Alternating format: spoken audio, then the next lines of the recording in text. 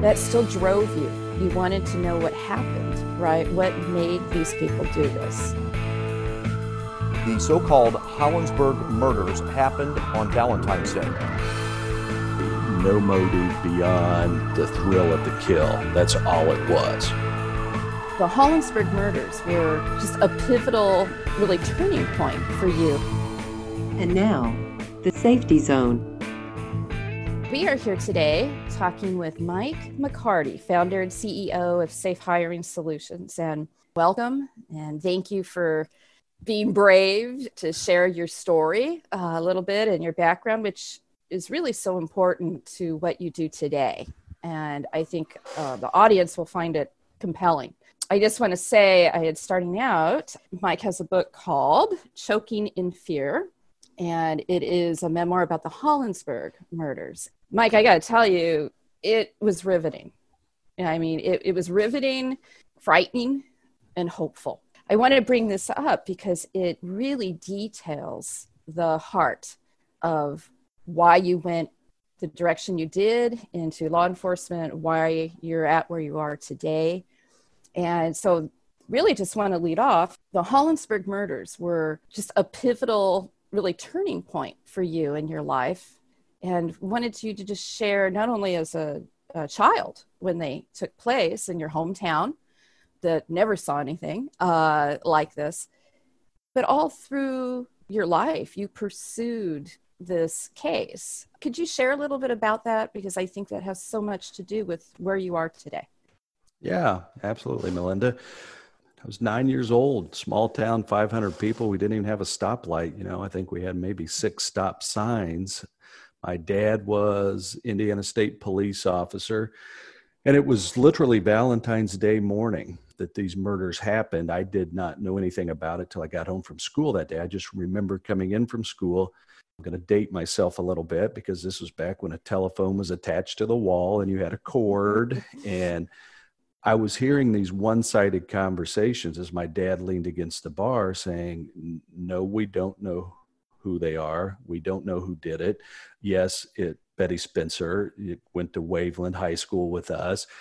And I could tell just by the way my mom was watching him, the way he was talking on the phone, not paying a bit of attention to me. Something big had happened, but I had no idea what this was.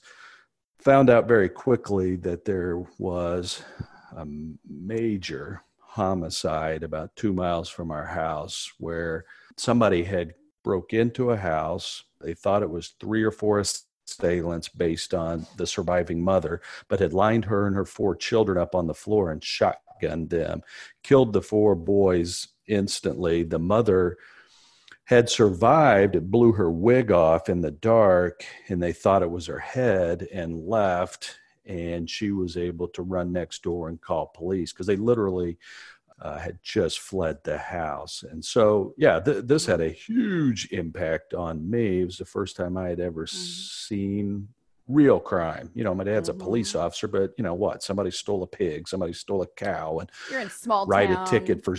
Right. You're in small town USA. You don't lock the doors, probably. You don't, everybody knows exactly. Everybody. That is correct. And when I saw my dad was scared, that's when I knew I had to be scared, because as a kid, you kind of play off your parents, right? But, here's my dad in his uniform, but I could tell there was a sense of nervousness. And this case went on for a long time. It took 3 weeks to even figure out who had perpetrated these crimes. So the fear was just beyond palpable in the community. People were just almost choking. That's the title of the book, because the unknown was just horribly frightening. And to add layers to us, the mother who survived was released from the hospital a week later and moved to an undisclosed location. And my dad was assigned to the midnight shift to guard her. So now he was leaving me at home with my mom and my 1-year-old little brother all night long. And we didn't know who was out there, where these killers were lurking. But it didn't get any better once the killers were identified, because my father knew them instantly, had dealt with them, had arrested some of them. One of them he had a lot of problems with, a guy by the name of Roger Drollinger.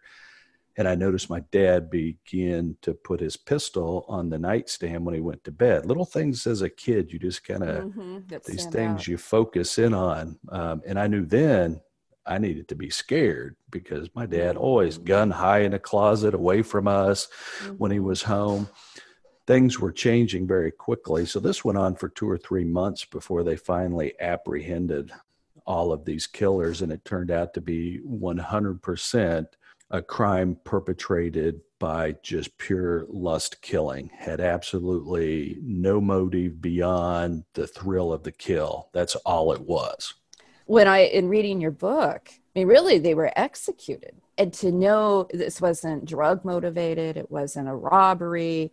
Not that that makes, obviously, the deaths any different, but to know that it was, pardon the term, for kicks, like you said, a thrill killing, I believe that they say now. And then to know that you knew some of these people, you know, they weren't from another community. I mean, there were people from your community that you knew. And I know your dad was gripped by one in particular that he just couldn't picture, couldn't believe that he was a part of it. And that really drove you, didn't it? Even as you got older and in your profession, you went into becoming a police officer yourself, and then into being a detective, where your heart was in crime prevention, domestic violence.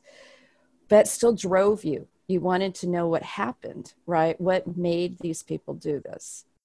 Yeah, it gnawed on me for years and years. I mean, literally, as it happened, I started clipping, articles out of the newspaper, and I saved them. What 9-year-old boy does that, right? And so I've got this manila folder full of newspaper clippings, and I can remember being in college and having a time or a break, and I would pull these out and start reading back through them. I don't know what I was looking for. I do now. I was looking for an answer. Why? Why would you do this? Why would you kill kids? The youngest was roughly my age. And so I carried these with me to college. I graduated from college and moved to Nashville, Tennessee, became a police officer and then a violent crime detective. And I can remember sitting at home one afternoon before I went to work, and I had pulled them out, and here I was reading these articles again. And I thought, you know what? I'm going to find out why this happened. I didn't set out to write a book. So I sat down at the computer. I drafted a letter. I tracked down the 4 killers and where they were incarcerated. 3 were in the same prison. And I fired off a letter. And I did the same thing to the surviving mother, who was a friend of our family, but she had relocated. And I tracked her down in Georgia and sent her a letter as well. And of course, she responded really quickly. We started talking, but it was about a month or 6 weeks. And I finally got a letter back from Dan Stonebreaker, one of the killers. And it kicked off really about a 10-year relationship, and quite honestly became a friendship, as odd as that is. But he began to answer a lot of the questions. With those questions being answered, the further I got into this, it just felt like there was probably a book here. And so I just started playing and writing, and eventually it evolved into a book. So really that shaped your career in the sense of, I mean, you always wanted to protect people. You went into, I found it kind of interesting. You really wanted to be a detective in domestic violence, and violence prevention really was really your heart. And I think it seems like everything that played out in your childhood, besides the fact of your parents, your dad's law enforcement background, and your mom. You talked about in the book too that you would come home often and there would be women that are victims of domestic violence, and that your home became really a safe place often for that, or even child abuse victims. And so you grew up with this, but the heart that you have, not only for the victim, which is prominent, but for the intervention to prevent a young person from going down the road that like these perpetrators did with the Hollinsburg murders. That has really seemed to have formed your overall career. I think I'm wired a little bit unique. I think I'm wired unique for law enforcement. Most law enforcement is very militaristic, very up and down command structure. Tell me what to do, I go do it. Not really wired that way. I'm more of a solutions driven person. That's probably why I've been more successful in business. See a problem, figure out a solution. And so I probably looked at the murders initially and thought, why? What is it in their background? So I wasn't just looking at the victims. I was looking at the perpetrators, trying to figure out where did the wires get miscrossed at what point. But I was also able to push that and compare that against a lot of the cases. I was working as a violent crime detective. I was working in the midst of homicides and violence and rape and at the same time interviewing these men oftentimes that had committed these horrific crimes. And a lot of times during the interview, I'm looking at them trying to figure out what was it in their life that went so wrong that caused them to commit these kinds of crimes. And so I think that's what's really driven me most of my life. When I was very frustrated as a police officer for the first year, I can remember standing at a gas pump, gassing up with other officers, and one of my buddies said something, and I said, I don't think I'm going to make it much longer. I said, I've reapplied to law school. I said, look at the back of the car. It says to protect and serve. I said, that's a joke. Our motto should be to show up and solve, because that's what we do. We don't protect anybody. We just show up when you get robbed, your house gets broken into, you get murdered. We'll solve it, but we're never there to keep you from getting hurt. And so there was a frustration in me that I got into a career that I thought I was going to help people, and I wasn't. But an opportunity presented itself through the mayor's office to form what became the largest domestic violence police-based program in the United States, 100% prevention-based, working with community partners. And it was really my cup of tea, is what I had been looking for. And so I helped design and implement this unit with about 5 other police officers. The domestic homicide rate, we dropped that by more than 50%. That went from 25 women and children every year being killed to 12 almost immediately.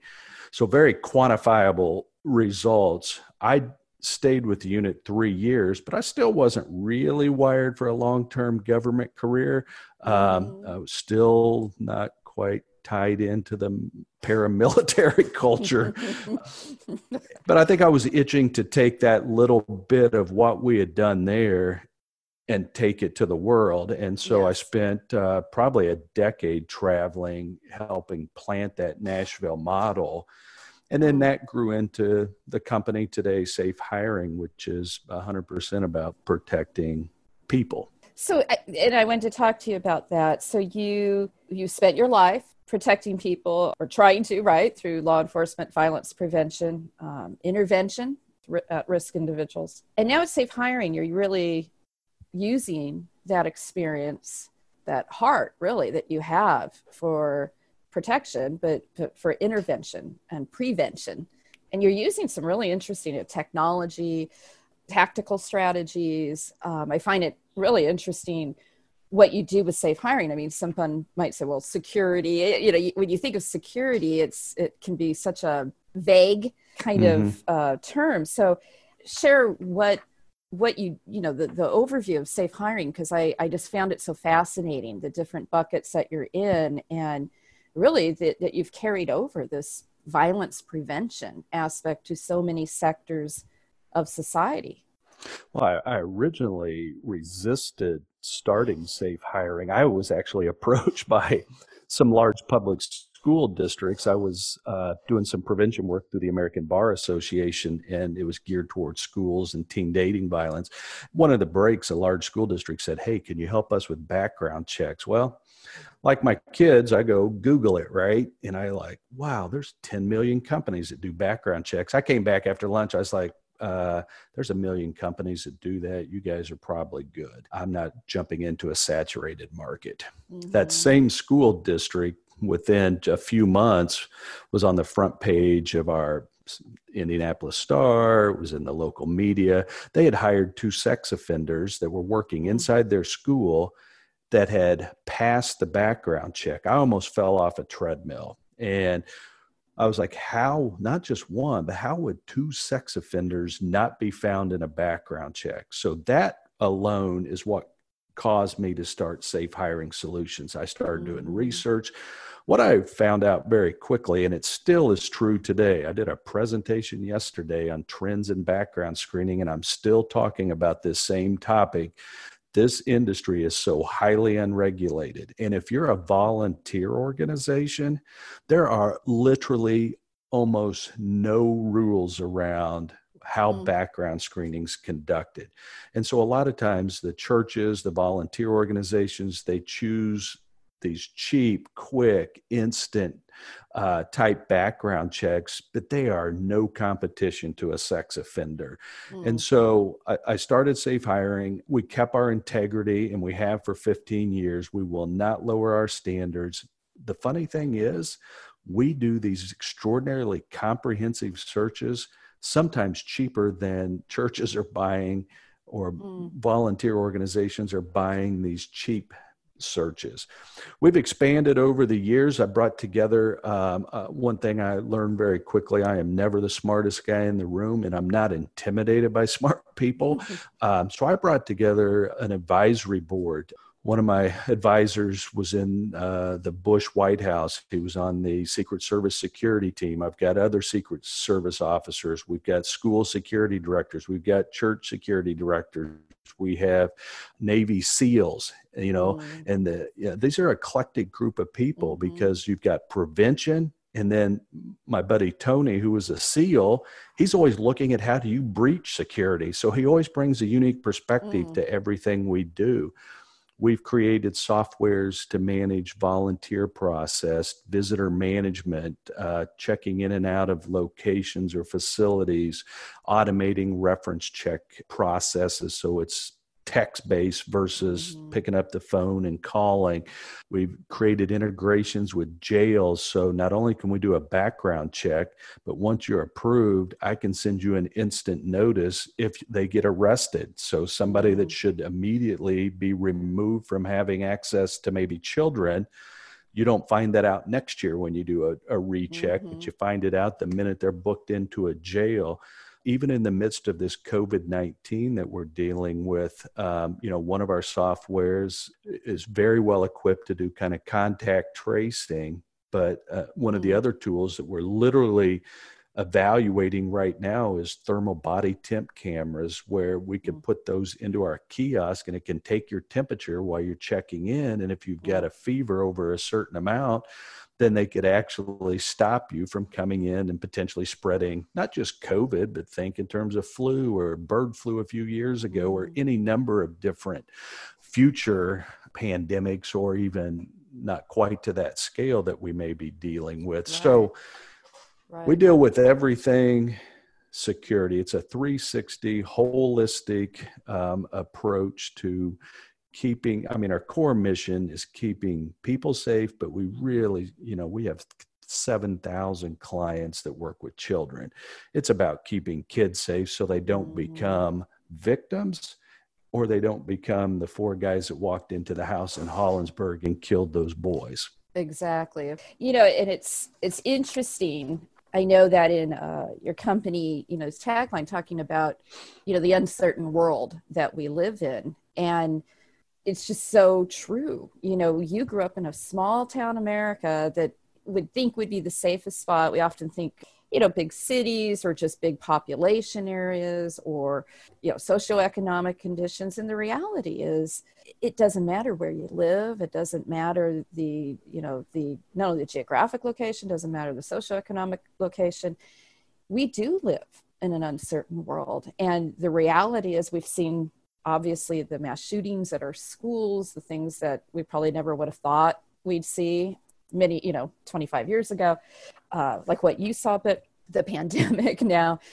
But I think what strikes me in kind of a segue is that we never thought we would also see the church, faith communities be at risk, for better lack of words, whether that's entering their building, and we've seen that, a shooter, whether it was domestic violence orientated, but even internally, sex abuse cases with volunteers, was a member of the congregation, or, sadly, sometimes a youth pastor. And it struck me that through this all, you're a man of faith, and have that element. And you recently kind of formally, because I know you've worked with churches for quite some time, but started Safe Ministry Solutions. And I just wanted to touch upon that, because I think kind of like how you grew up, the crime was shocking. It would be shocking anywhere, but in particular, because you just never thought that could happen here.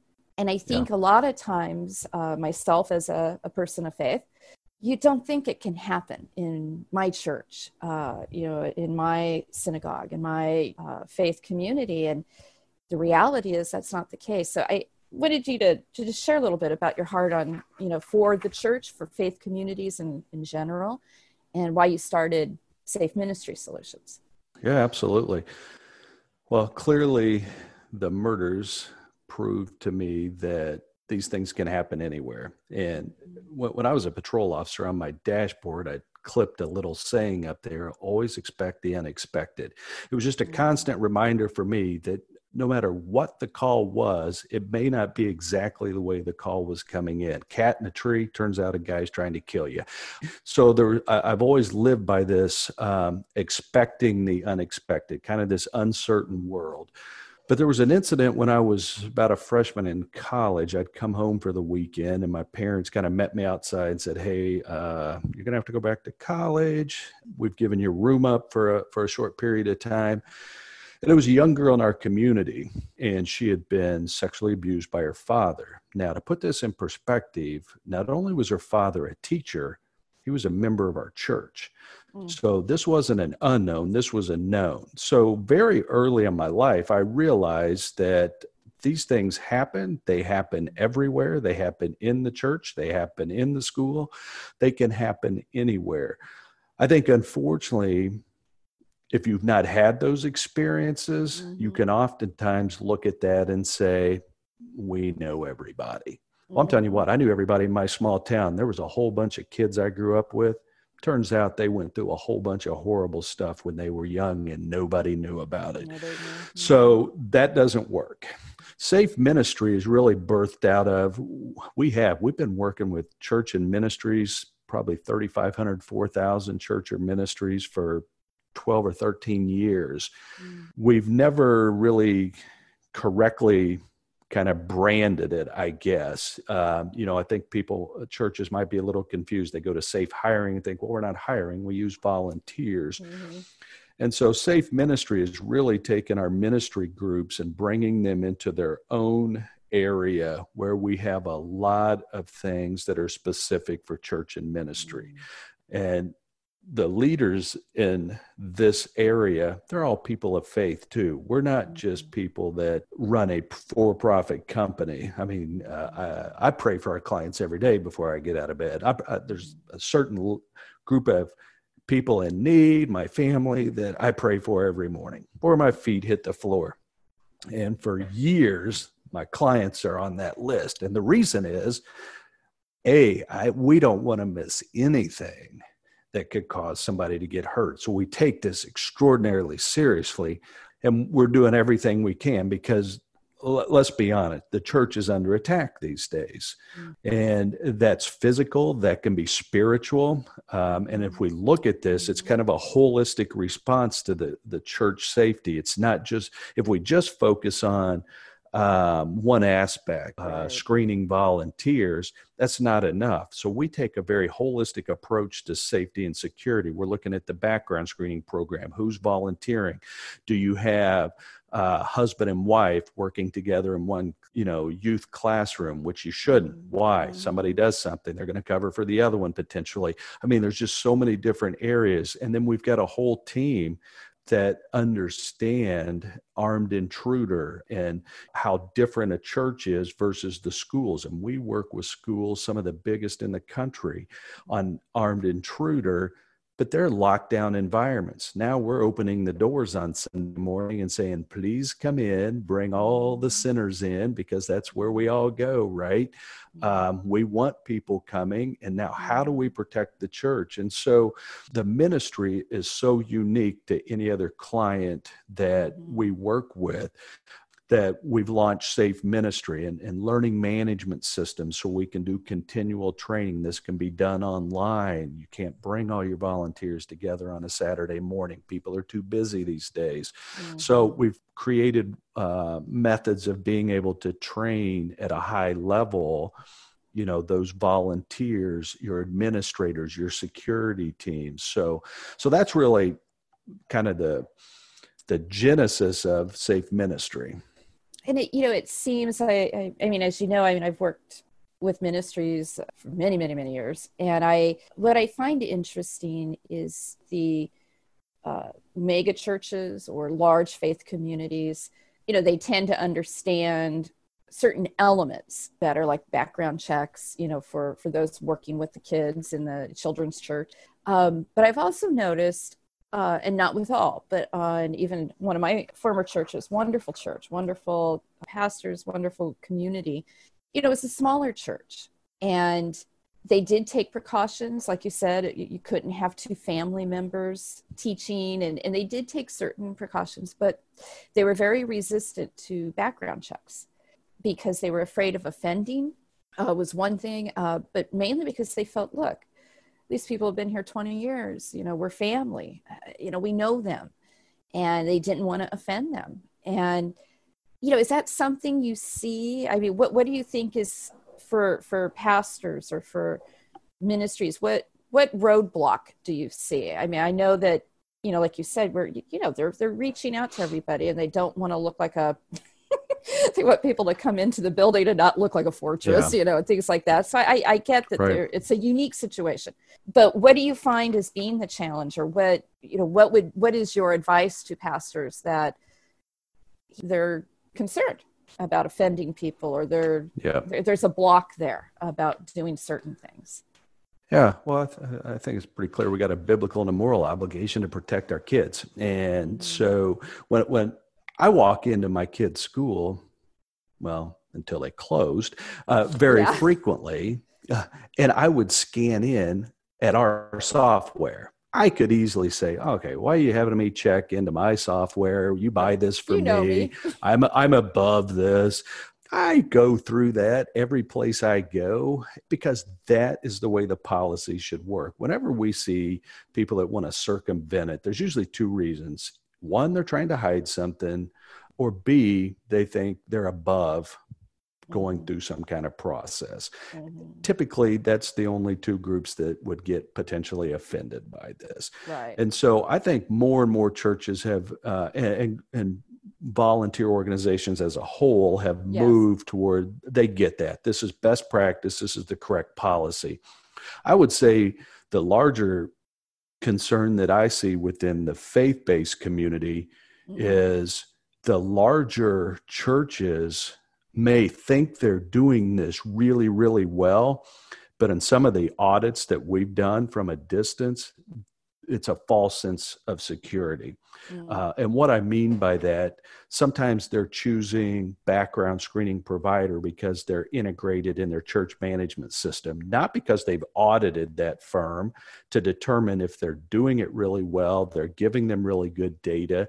They're either picking them because of automation only, or because they're cheap. And so we also see, and we see this on the school side, so it's not surprising that it's very prevalent in the ministry side as well. A lot of our security directors may be chosen because they had a career in law enforcement. I'm going to tell you right now, my dad was police, my wife was police, my brother's still police, my grandfather was police, I have a cousin who retired as police recently. Everybody in my family on the male side is either police or in prison, so I've got two good perspectives here. There's nobody I respect more in this world than a good police officer. I'm telling you right now. I mean, I've had them set at my kitchen table since I was a little kid, and I became one.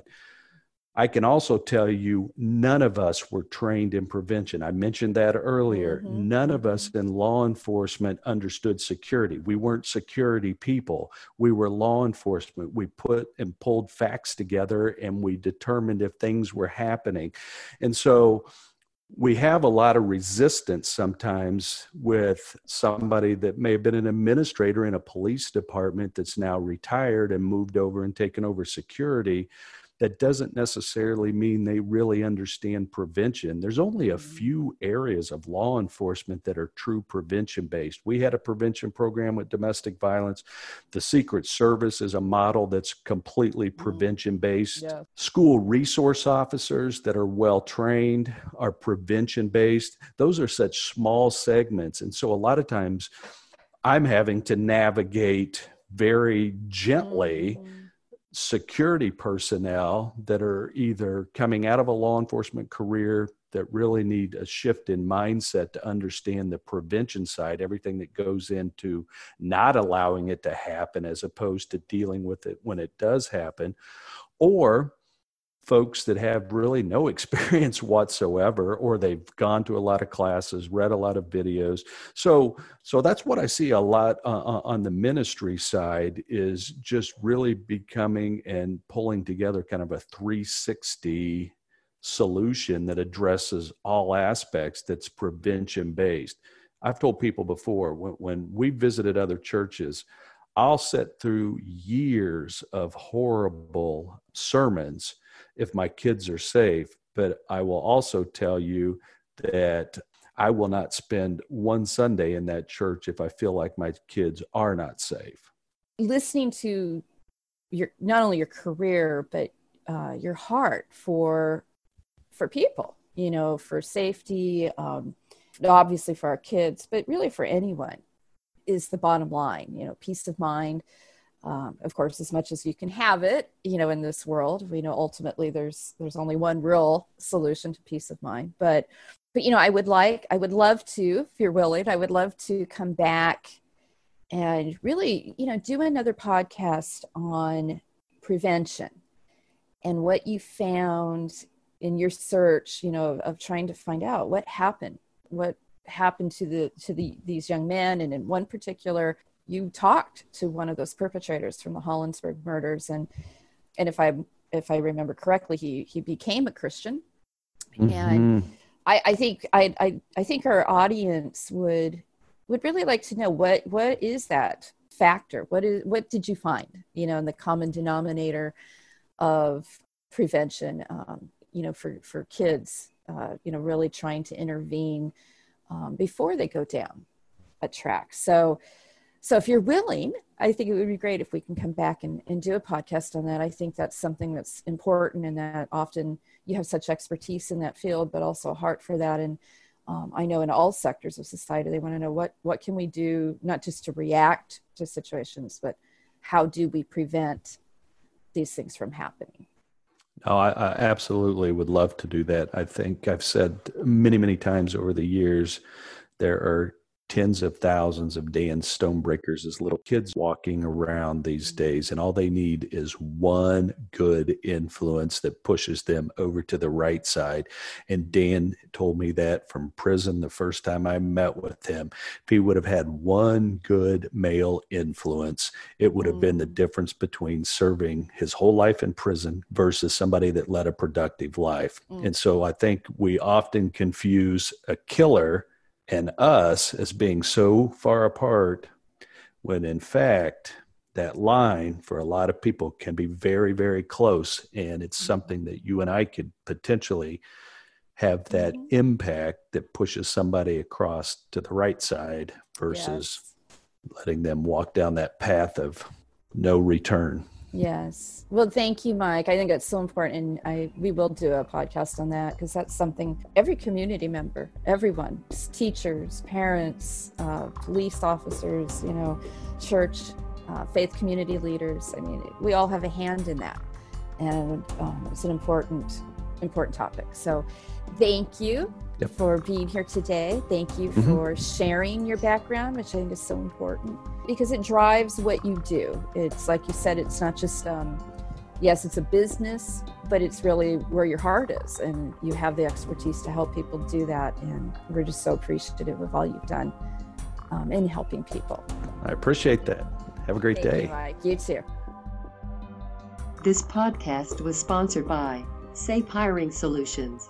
See us at safehiringsolutions.com.